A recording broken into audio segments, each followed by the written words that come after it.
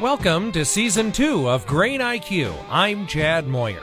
Grain marketing is a critical piece in keeping your operation profitable. In Season 1 of Grain IQ, we covered the basics of grain marketing. Season 2 dives deeper into the grain marketing concepts that we covered in Season 1, so if you haven't listened to that, I'd invite you to start there. Now, with all the information you can use to make a grain marketing plan, what should you prioritize? Ultimately, that decision is up to you and what works best for your operation.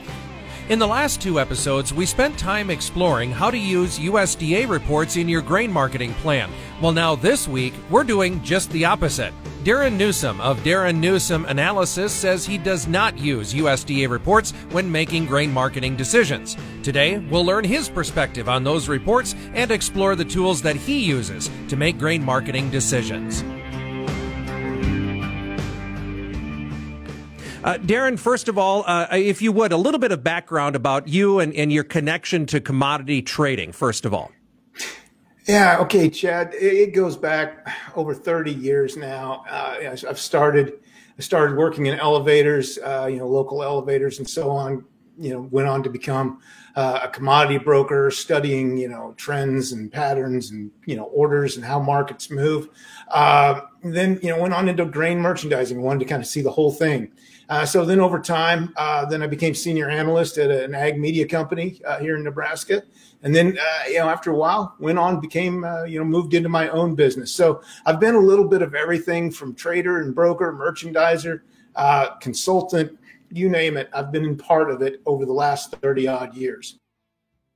Just big picture, broad idea. From a farmer perspective, why is it important to understand what is happening in the markets, or at least try and understand what is happening in the markets and how it impacts what's going on individual farms? Yeah, it's an important question, Chad. And what we have to remember is that we really, from a producer point of view, from a merchandiser point of view, you have to throw out about 99% of everything you hear.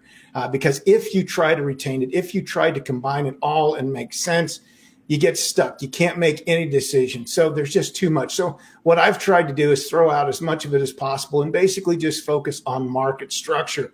We want to know what the real fundamentals are. We want to know what the investment side of the markets are doing. Those are the 2 keys. And once we put those together, once we narrow it down to those 2 things, we can get a better picture of the market, and then we can get a better picture of our local market. Maybe not the national and global market. Maybe that's not important to us, but what is important is our local market, and we can certainly see that as well. So we kind of brought you on as a naysayer of USDA reports, and we're going to talk about why in just a moment, because in a previous episode, we talked about a lot about USDA reports and the different things that come out at different times of the year. I guess from your perspective, is there any value in USDA reports, or why are they of no value to a farmer, do you think? See, you answered my question for me, Chad. There is no value to USDA reports. All they do is add a few moments of chaos. The easiest way to put it is they're basically just guesses, and anyone can make a guess. USDA presumably and arguably uses archaic ways of measuring and coming up with their guesses that are so far outdated. They don't even use their own other branches' data to make their guesses. So, there's no value to them whatsoever. And as we look at the way markets have evolved, if we look at what's happened, with the automated trade, with algorithm-driven trade, with the untold billions of dollars that are in commodities right now, they're using up to the minute, up to the second data. It doesn't matter if it's weather data, production data, whatever it might be. That data is out there, and these investment companies are using it. Investment companies set the trend of the markets. So we don't necessarily have to know what the situation was 3, 4, 6, 8 weeks ago, which is what USDA specializes in. But what we want to know is what the traders believe the situation to be. How are they reacting? How are they positioning themselves? And that's all that matters. We don't need to know the numbers. The numbers are just a way of keeping score in a game with no rules, just an imaginary game. We don't need to know the actual score. What we need to know is how both sides are approaching it, how the investment traders are approaching it, and how the commercial traders are positioning themselves. That tells us everything we need to know about real market fundamentals. Okay. We're going to talk about those two things a little bit more in depth in just a moment, but I kind of have I hope it's not a backhanded question, but it's like, well, so if the numbers don't mean anything, how has USDA gotten away with so many reports in the year? You know, because we think about prospective plantings. We think about weekly crop progress reports. They do quarterly stocks. They do a WASDE every month. They're putting out a lot of information. How is it not worth anything? Well, they're keeping a lot of people employed, aren't they? I mean, let's face it. If we didn't have all of those reports, all of those fictitious, all of those made up imaginary numbers, there'd be a lot of people out looking for a job in some sort of area where, you know, maybe their resume calls, maybe the job calls for being able to make up, you know, imaginary numbers. That's really all it's about. Do we need all of that make-believe data? Absolutely not, because we can see fundamentals absolutely every day. You mentioned crop progress and crop condition reports. Those things are completely fictitious. I like to call them the Kardashians of USDA reports. They have no meaning whatsoever. They have no value whatsoever. And I've pointed that out in the various numbers of pieces that I've written over the years, most notably the last couple of weeks, because the questions come up again. But they have no value. They have no meaning whatsoever. As far as the monthly supply and demand, you know, let's face it. What we see in this last one, they went back in soybeans. They went back 2 years and changed the demand to where they dropped residual demand, and they moved it into negative territory to adjust 2 years ago ending stocks, and nobody even questioned it. Basically, we have these reports because, in my opinion, the CME likes trade volume. We don't necessarily need these reports, but CME likes the trade volume that they generate, even if it's only for a few minutes. And, you know, Chad, you and I have both been in the news industry for a long time. Ag media, ag news in general needs these reports, or they have a lot of empty pages, a lot of empty time, a lot of empty space to fill without these numbers. And so there's really no purpose other than trade, trying to get people to trade, and filling space. Would you say that the information that's contained in some of these reports, are we able to get that real time elsewhere so that we know what's happening right now? Yeah. You and I can look at the market at any time. Doesn't matter day or night, any time of the day, any time of the night. And we can see what real fundamentals are. We can see what the investment side of the markets are doing. We don't need made up numbers. Basically, these are misleading. You know, we talked about, you know, how producers and merchandisers and everything can be just swamped with information. Well, now imagine being swamped with bad information that's misleading, when all you have to do is look at the markets themselves, and you've got exact information of what the situation really is. And we can do that at any time. What about private analysts? You know, let's say, you know, I've got a group of people that I market grain for, and I think there's enough of them that if I survey them, get an idea of what's going on in the country. Do those private analysts, do those private estimates have any value beyond the paper that they're written on? Yeah, you know, I've always thought that, you know, this part of the industry could be privatized. And when we start talking about private analysts, then we get down to, okay, how many of them are playing the pin the tail on the donkey with USDA reports? Because those may not necessarily be the same numbers that they're sending out to their clients. Let's say, you know, Research Group A has a number of large global investment companies that rely on them for up to the minute, up to the second data, fundamental data. Do you think they're going to jeopardize those quite profitable relationships for that research by playing part of by putting their actual numbers in the pin the tail on the donkey game? Absolutely not. So, you know, I do think there is value in the private side of this, because, you know, we've seen technology move forward. We know many of these research companies are using the very latest in technology to get readings on such things as weather and crop, you know, actual crop conditions and what production may actually be and these sorts of things. And it's not outdated and it's not antiquated. but they're being paid for it. And then we can see how both commercial and non-commercial traders who do subscribe to those services, we can see how they're positioning themselves. So in a way, we're seeing the numbers without knowing the numbers. And quite frankly, we don't need to know the actual numbers. We just need to know, what's the overall opinion. I guess that's the chunk that's negative about this particular podcast. Let's go back and talk about those two things that you said. We need to boil it down to two things that are elements of our marketing plan. What are those two things, Darin? Yeah, the two things are fund activity or investment activity and, the real fundamentals. And to gauge the fund activity, all we got to do is look at trend. And I'm not talking about doing a lot of, intricate technical analysis. All we got to do is look at price direction over time. How are the markets moving? If they're moving up, that generally tells us that investment money is moving back into the market. That's as easy as it goes. So if we look at a day, I'll go like last Friday or whatever it might be, we saw, markets closing higher. That tells us that that money was coming back into the market, that the funds were buying. Now, as far as the commercial side or the actual real fundamentals of a market, all we have to do is look at the futures spreads. That's the price difference between the futures contracts themselves.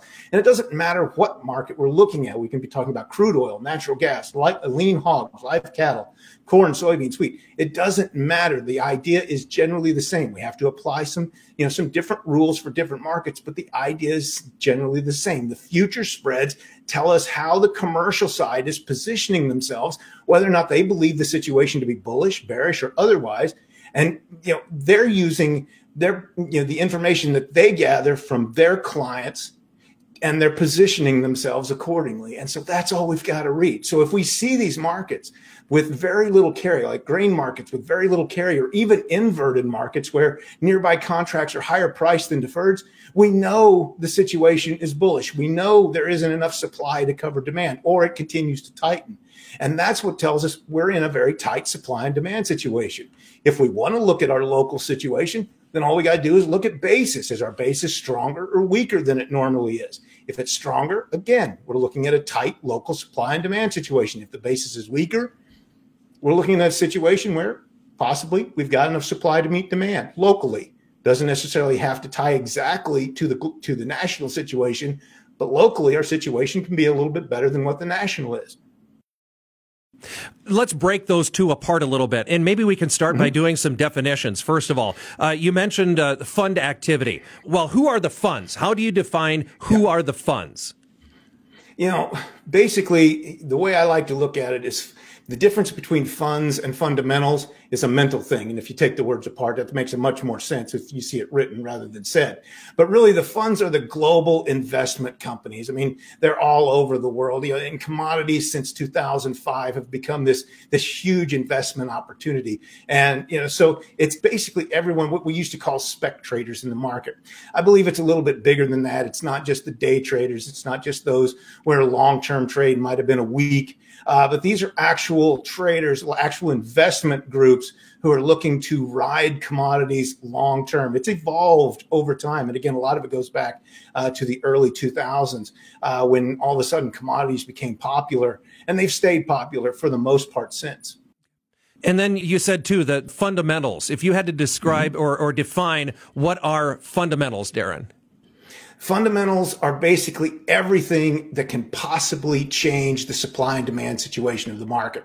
And this is whether this is geopolitics, this is war somewhere, this is a volcano eruption, this is whatever you can possibly imagine. And there's no way of tracking and accounting for all of it. That's where chaos theory comes in. So to understand the commercial side of the market, that basically is, where the commercials are those traders who are actively involved in the underlying cash market. They have to position themselves. They have to protect themselves against the moves that the funds or the non-commercial side makes. And so they do that through spreads. They do that through hedges. They do that through basis. And so, if we understand those very simple strategies, then we can get a good read. We can get a good idea of what the commercials view or how the commercial side views long-term fundamentals. You've said a couple of terms just here over the last couple of minutes. Again, we want to make sure we know what they are. So let's define nearby futures. What are nearby futures? What are deferred futures? All right, nearbys, if we look at, say, a quote screen here today, we're going to see, say for corn, we're going to see that there's a September contract. Well, the September corn contract's one of those hybrid things, doesn't know if it's old crop, doesn't know if it's new crop. So we don't really have to worry about it all that much. So if we're thinking only of new crop, starts off with the December contract. So that would be the nearby new crop contract. Then the deferred issues are those that follow it. We're talking about the March, the May, the July. And then again, that takes us out to the next September 2023 contract, which is again hybrid. So when I'm talking about corn, I'm talking about the nearby new crop, I'm talking about December issue.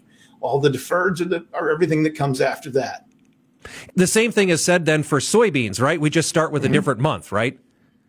Right. In soybeans, we have this little idiosyncrasy of ridiculousness of the August and September contracts. Basically worthless. Even my time as a merchandiser, I would basically just jump from the July issue to the November to set my basis. The August and September are lightly traded, very low volume, very low open interest. So, when we start talking about the nearby soybean futures contract, it's the new crop. It's November, and then we've got a bunch of other contracts. We've got the January, March, May, and then we're out to the July again all of a sudden. But again, we don't really have to worry about the August and September when we're looking at new crop future spreads because we just don't really concern ourselves with those. And then one other one, basis. So we've mentioned that a couple of times too. Define what is basis, Darin. This takes me back. I was doing a long time ago. I was doing a meeting with a grain merchandiser at a local elevator, and she looked confused. And when the question came from the crowd, what is basis? She looked at me and said, "Can you define this for me?" And I said, "Oh, yeah, certainly. Basis is very simple. It's the cornerstone of everything else that happens in these markets. Basis is the difference between cash and futures. That's all it is. And so if the cash market is stronger than normal in relation to futures, then you've got a bullish cash situation. You've got a bullish supply and demand situation, usually locally more than national. This is where we look at locally. And then, if it's weaker than what it usually is, then locally you have more available supply than you do demand. And that tends to weaken basis a bit. So basis, point blank, price difference between cash and futures. And somewhat piggybacking off of that too, we know that there are things that can influence the futures price, move it up and down, right? Mm-hmm. There are not the same things, but there are things that influence basis too, right? That is correct. Yeah. You don't see a lot of investment influence in the basis market, or I shouldn't say direct influence in the basis market, because investors, fund traders, they're going to be sticking with the futures markets. Most of them are, nearby futures. They only have to be in the nearby. So you get your rolls from when they have to roll from nearby to a deferred contract, monthly or quarterly or whatever it might be. But in the basis market, you do have factors that will just move basis, and it will be directly tied to the cash market itself. And again, a lot of that is local supply and demand, but some of it, and we've seen this in the past, we've seen this when the futures markets just get carried away with non-commercial activity. All the money starts rushing in, and we see this huge break between we've got futures markets screaming higher and fundamentals not supporting it. So you've got what I like to call rubber band disposition. You've got this market being stretched between the divergence between these two groups. And usually basis, is going to stay weak in such a situation because merchandisers are not going to pay what the funds are pushing the futures market to. And then ultimately the market breaks. Like a rubber band that's been stretched, the market's going to break. When it does, it returns to its base, which just oddly enough is basis. So that's when you usually see a collapse in the futures market. So when the basis, when the cash market, the intrinsic value of the market just simply did not support the move. This other definition I want to make sure we talk about is the spreads, because this is a part of what you were talking about. These are things that we have to watch. So before we talk about what the spreads are showing us and how we can react to that, define the spreads as it relates to a futures market. Yeah, when we look at a futures market, we see, we have all these different contracts. We can see, if we're just looking at new crop corn, we've got Dece to March, March to May, and so on. We've got all these contracts. Well, what we're looking at with spreads is the price difference between those contracts. So let's just say theoretically we've got Dece corn at 610 and March at 620. So you have what's called a 10-cent carry because the March is higher priced than the D. So you've got a 10-cent carry in that first spread, that first new crop spread. Is that bullish? Is it bearish? That's where we have to do some calculating. It gets a little more complicated there because we got to figure out what, the total cost of holding those bushels in storage, what the cost of storage and interest would be for a set period of time. I broke this down a long time ago. And, when I was a merchandiser, and I made it as simple as possible. Anything, if the total cost of what the spread was covering, if the total cost of carry that the spread was covering was 33% or less, I considered it bullish. If it was 67% or more, it means it was bearish. Everything else in between was neutral. So what we've got right now is, yes, there's carry in both corn and soybean new crop spreads, but it's a weak carry. In other words, the commercial trader is saying, okay, they'll pay you a little bit not to sell right up front, but they still need both supplies about as soon as they come in off the combine. So they're not willing to pay you a lot to keep it off the market. They want it relatively soon. So they're not willing to pay you much in the market. They're pushing the nearby futures more. So that's telling us that at least right now, unless something changes, we're still looking at a tight situation for both new crop markets of corn and soybeans. Now let's go through a couple of the scenarios that you talked about. Let's say that there is a large amount of carry from one to the next and maybe in soybeans, maybe the value of the next contract out is 50 cents more than it is right now. What is that telling you? If there's a large spread, the next contract out is a higher value than what it is today, or the contract in front of that. What is that indicating? Yeah, if it's a small carry, then it's still telling you the commercial side needs the supplies relatively short term. But if there's a large carry, if there's a 50, 60 cent carry, as you said, in soybeans, or we can look out to Chicago wheat right now, soft winter wheat, and we see, I think there's something like a 15, maybe 18 cent carry right now between the decent March contract. And that at one point that was pushing like 75, 80% calculated full commercial carry. What that's saying is, the commercial side of the market is paying you. They're paying you with the higher price deferred to not sell it up front. They don't need the supplies short term. So hold it. Have it hedged against the deferred contracts. It's a bearish supply and demand situation. I've argued with economists about this factor for years. It's a bearish supply and demand situation when you have that much carry. And so the commercial side, the merchandiser is just saying, we don't need it short term. Sell it to us longer term, and we'll pay you to hold it in storage, and if you've got it hedged, that works in your favor. Okay, so we've talked about a strong carry. We've talked about a weak carry. Now, you mentioned it too. There is the situation that's happened sometimes where there's a higher value in a close-up month versus a deferred month. So that's a negative carry. What does a negative carry mean? Yeah, that's an inverse for those of us in the Midwest. And if you want to get fancy, when you talk to some New York folks, that's called backwardation in the New York markets. But what that's saying is basically you're out of supplies. The merchandisers, the commercial traders are out of supplies. We've seen it in corn. We've seen it in soybeans here in the 2021-22 marketing year. We've had tight supplies of everything except Chicago wheat. So we've seen these inverses in the markets. And again, what it tells us is merchandisers are pushing nearby price. They're trying to get supplies to meet demand, and the supplies just aren't there. They're being held so tightly, no one's willing to sell. And that's what an inverse tells us. And when we see these things, we know that the supply and demand is still bullish. And further out we go. I mean, we can look at crude oil, and it's an inverted or a backwardated market almost out as far as you want to go. We know supply and demand is tight for the foreseeable future. Okay, so you've just laid something out, and I think you've changed a little bit of thinking in my head even, because it's not so much that the value of the commodity far out is worth less. It's more so that the commodity is worth more now. It has more to do with what's going on now than it does so much further in the future, huh? That is exactly right. And that is the point that so many economists just struggle with. When we look at these spreads, it's what is the value now? Yes, I know we're looking at a futures market and we're looking at future spreads, and future spreads tell us what they show us what the prices are presumably further out. But it's the relationship of the nearby contract to the deferreds that tell us what the situation is right now. And if we carry that out and we continue to see inverses through, say, the May-July corn spread, then okay, the merchandisers who are also trying to buy for next summer, next late spring and summer, they're running into the same situation. So they're pushing that May versus the July contract. So when you see an inverse, it's telling you what the supply situation is, what the price situation is for that immediate contract, be it the Dec versus March or May versus July. It just tells you the commercial side, the merchandisers are expecting a continued tight supply and demand situation.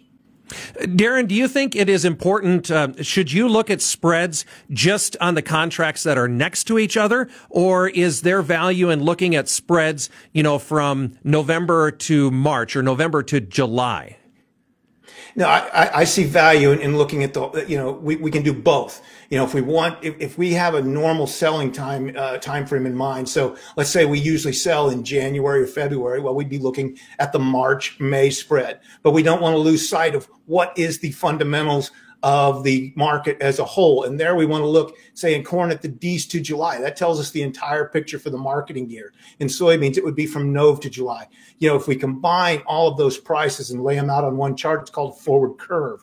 And so that you can also get a lot of information by looking at those combined spreads, looking at those forward curves. I was just looking at bean oil earlier today, and it's got a strong inverted forward curve, again, for as far out as you want to look. So bean oil is supposedly looking fundamentally bullish for as far out as we want to go. So yes, there's a lot of value in looking at the immediate spreads, looking at individual spreads, and looking at the market as a whole. Is there something about these concepts that we haven't talked about? Because I think you could get into the weeds pretty far, but we just want to make sure that the main points of the concept are described. Is there something that we haven't talked about, do you think, that's really important that should be added to this? Now, we just really need to hammer home that, USDA's numbers are purely guesses, and we have to take them as that. But the market, on the other hand, shows us reality. And yes, it could be complicated. We can make it as complicated as we want to. And again, we could hold a whole series just talking about how to read fundamentals. But the point is, we can see the fundamentals. We can see real fundamentals anytime of any day. And all it is just simply looking at the markets, reading what they're telling us. And when we do that, we don't have to get caught up in all the nonsense of, is this going to be 171? Is it going to be 175? Is it going to be 169? Because quite frankly, the market doesn't care. The market knows if it's going to be enough or not. And it doesn't matter what yield guesses come in to be. So the last question I have for you is this. So we've talked about the two things that it boils down to: fund activity and the fundamentals. What does that mean to the farmer farming the ground that is long in the market because they have commodity to sell? What does this mean to that farmer? It means that they can have a better understanding. They don't have to follow the crowd. They can understand the market better. And when it comes to marketing, it could change their strategies rather than saying, okay, USDA is going to say this, so I need to do this. But on the other hand, we can look out and say, okay, wait a minute. The spreads are telling us this, basis is telling us this. We've got trends telling us, funds are coming in the market. So maybe we want to think for ourselves and do our own strategies in here. We want to take a different approach to this. And we've seen it, particularly over the last few years, again, when supplies have really tightened, it's changed the way we have to approach marketing. And so, really it makes it easier.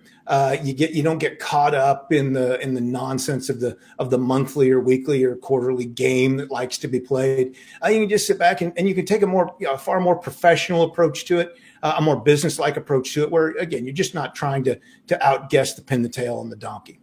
As far as time commitment, it sounds like this isn't something that you have to look at every single day, but you do have to. It's more than once a year, right? It's you do have to kind of keep up on it periodically, right?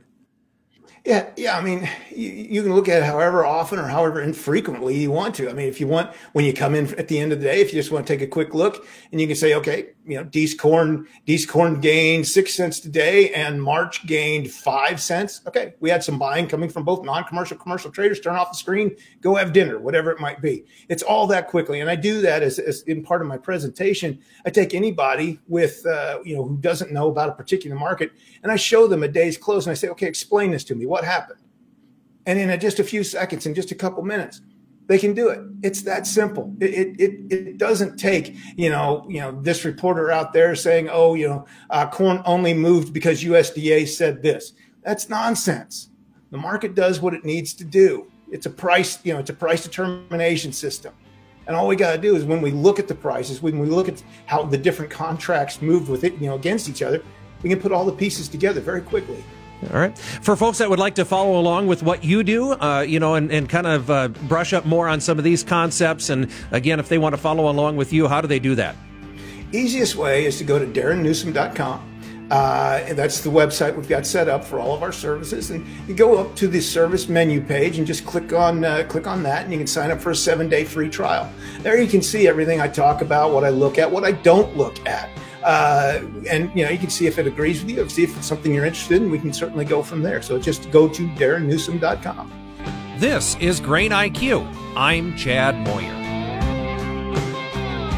Grain IQ is a production of the Nebraska Rural Radio Association with support from the Nebraska Soybean Board. It is brought to you in part by Nebraska Soybean Farmers and their checkoff.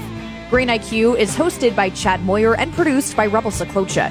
It is written and edited by Alex Wojcicki. Our project manager is Bryce Duskett. You can listen to Grain IQ on Spotify, Apple Podcasts, or online at ruralradionetwork.com.